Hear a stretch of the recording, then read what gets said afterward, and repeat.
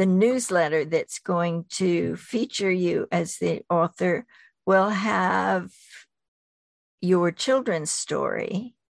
Mm-hmm. It will have a link to that YouTube where you read your children's story.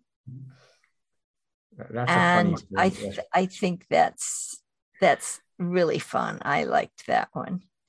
That came about in a weird way. I mean, I don't write children's stories usually. I have two children. I invent stories. When they were kids, now they're teenagers, and one's 19 now. So yes, almost not a teenager anymore. But I used to invent stories for them. But I'm not really a children's story writer. But I met this amazing artist, Hauke Vogt, who has this eerie kind of strange style. And I said, hey, these pictures you're sharing on Facebook are very evocative. You know, they inspire stories. And he said, write one. I said, hold my beer. And after literally, I said that. And in 6 hours, I'd come up with Asylum. And he said, oh, this story inspires painting. And I said, well, paint it. And he said, hold my beer. And he came up in his own time. I love it. Illustrations for it. And we decided, well, we didn't know who wrote it or who made it, because it evidently inspired itself and used us to come into existence. And so we put it on 99 cents, and I narrated it, and it's for free on YouTube, because it evidently wanted to exist, and I had no control over it. That's lovely. We still laugh about it. How can I?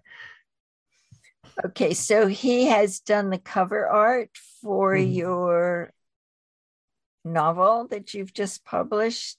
Yes, that is my real. I mean, that's what I write: science fiction. There is a touch of fantasy inside it because the protagonist plays a game. It's a virtual reality game called Illoria, and in Illoria he is a wizard, and so there's a bit of fantasy inside the sci-fi narrative. It's called the series is called the Fairlight Project, and it's going to be 6 books. I've put myself into such a pickle. Yes, it is going to be 6 books, and it has been a project for so many years. I've had this thing in my head, growing, until I had to come out with 1 book at least, to make room for the rest, because it's elbowing in there. It's just, pushing around, and it hurts if I don't write it down. That's how it works with me. I write because otherwise it hurts. And it's going to be 6 books based on a thing called the bootstrap paradox.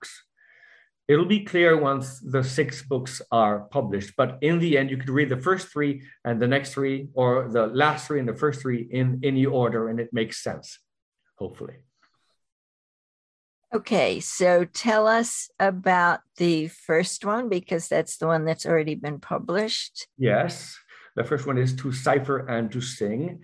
And it is set in the not too distant future. My protagonist was born in the year 2000, and he's 60-ish. He's nearing his 60s in the novel. And his name is Gordon Fairlight. And he's a professor. And he is one of those people who at that time will be asked to start teaching their job to a robot, an android who is capable of learning and taking your place. And in the blurb for the novel, I write, the worst thing, worse than having robots taking over your job, is having to teach them how to do it, meaning you have to hang around and actually, suffer as you give them your job. And it's funny because in the end, the robot takeover is not what we imagine it will be. It will not be robots destroying mankind because they want to run the world better. They want power. It'll be robots being progressively worried about the fact that we are busy self-destroying ourselves, and they have to clean up after us. So that's how it's going to work, according to my line of narrative. It's going to be robots who really don't want to take over, but that's what's happening because we are more and more interested in sharing cat memes on the internet and less interested in running the planet. we're actually ruining it. So maybe it's best it goes on that way.